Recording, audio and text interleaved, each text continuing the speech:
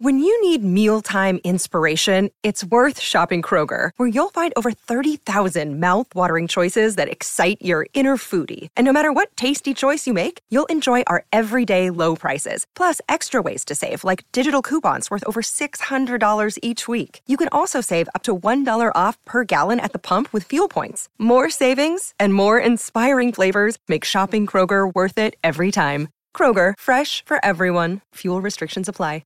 Another day is here, and you're ready for it. What to wear? Check. Breakfast, lunch, and dinner? Check. Planning for what's next and how to save for it? That's where Bank of America can help.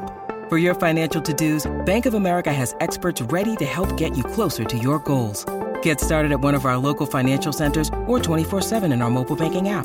Find a location near you at bankofamerica.com/talktous. What would you like the power to do? Mobile banking requires downloading the app and is only available for select devices. Message and data rates may apply. Bank of America N.A., member FDIC. This episode is brought to you by Shopify. Whether you're selling a little or a lot, Shopify helps you do your thing, however you cha-ching. From the launch your online shop stage, all the way to the we just hit 1 million orders stage. No matter what stage you're in, Shopify's there to help you grow. Sign up for a $1 per month trial period at shopify.com/special offer, all lowercase. That's shopify.com/special offer.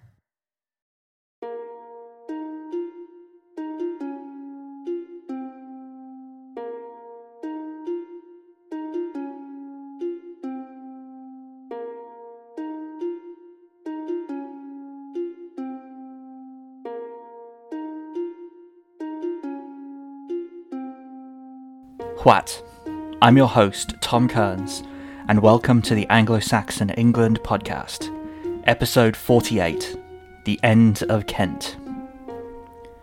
Upon Offa's death in 796, Kent, like the rest of the nascent Mercian Empire, passed to his son and consecrated heir, Edgefrith.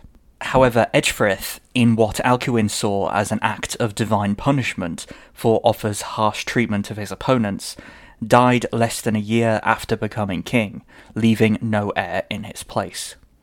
Into the resulting power vacuum stepped Coenwulf, a distant cousin of Offa, who then took up the reins of power in the Midlands. In Kent, as in other kingdoms conquered by Offa, the vacuum allowed for local rulers to return and reassert themselves.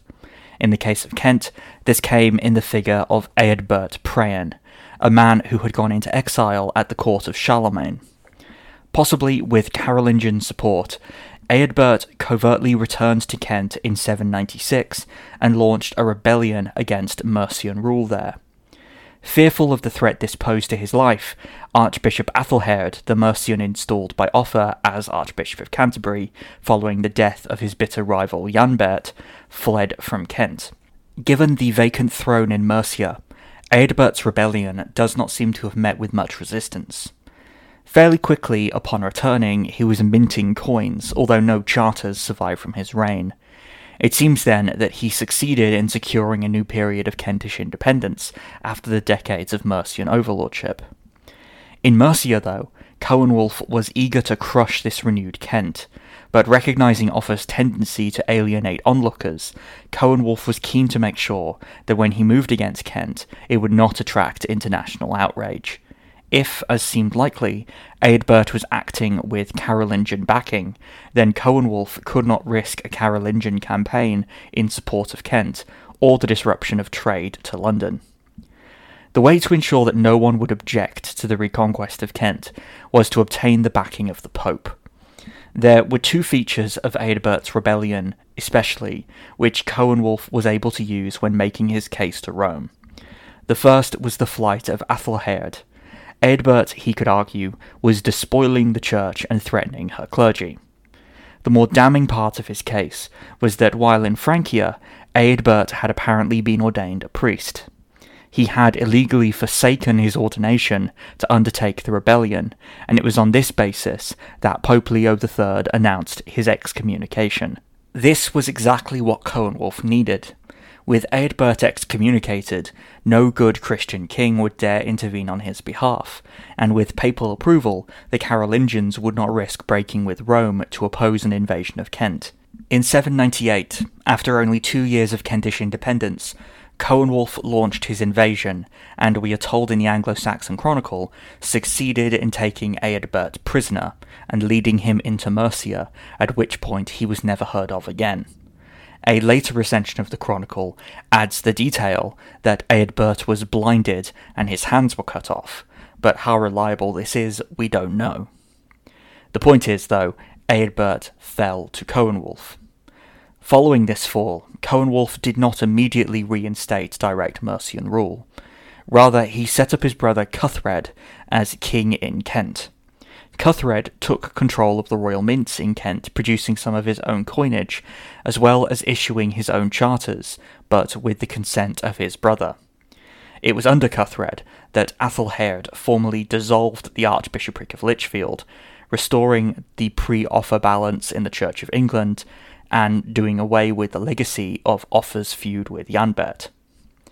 Following from Cuthred's death in 807, Coenwulf resumed direct Mercian rule in Kent, administering Kentish lands just like those in Mercia.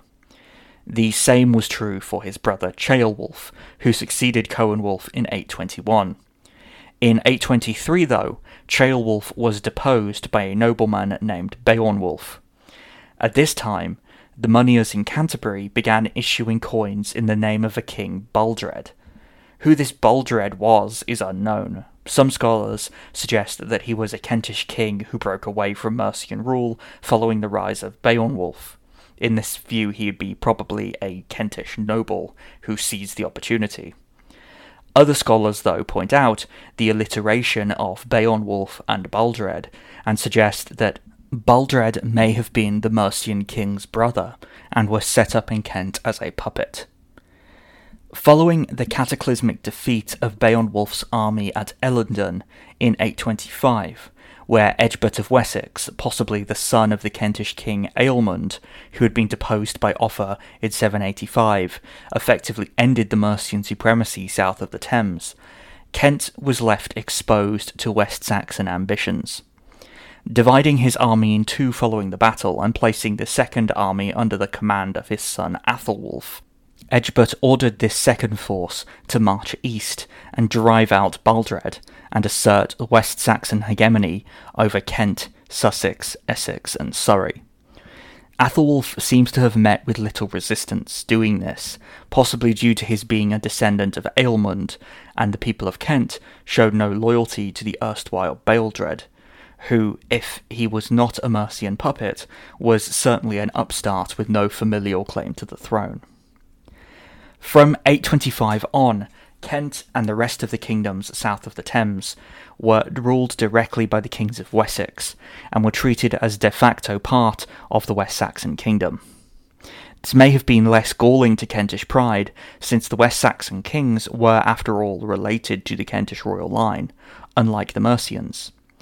But regardless of how they felt about it, Kent's independence was finally ended in 825, and her fate was bound up first with that of Wessex, and then, ultimately, with the fate of England itself.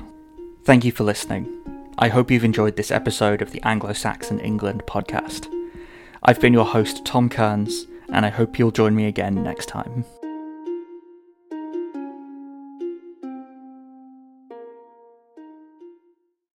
Hello, my name is Peter Zablocki, and I'm a historian, author, and college professor. I'm thrilled to invite you to check out Evergreen Network's History Shorts podcast. Every Tuesday and Thursday, join me on a journey through time, exploring the little-known and hidden gems of history. In each bite-sized episode, I'll dive into my original research to bring you intriguing historical curiosities you've probably never heard of, uncovering the fascinating stories that have shaped our world, from forgotten figures to overlooked events. And the best part? I've condensed all this historical goodness into manageable chunks, perfect for your on-the-go lifestyle. Whether you're commuting to work or squeezing in a quick break, History Shorts fits into the little time you probably think you don't have. Subscribe now and never miss an episode of the History Shorts podcast, available wherever you get your podcasts.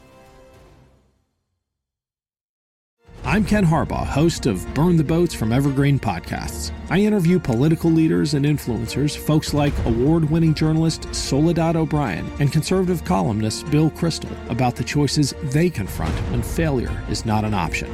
I won't agree with everyone I talk to, but I respect anyone who believes in something enough to risk everything for it. Because history belongs to those willing to burn the boats. Episodes are out every other week wherever you get your podcasts. The Battle of Waterloo was one of the most famous turning points in world history. But what happened next?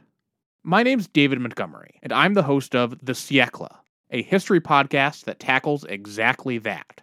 Join me as I cover France's overlooked century in between Napoleon and World War I.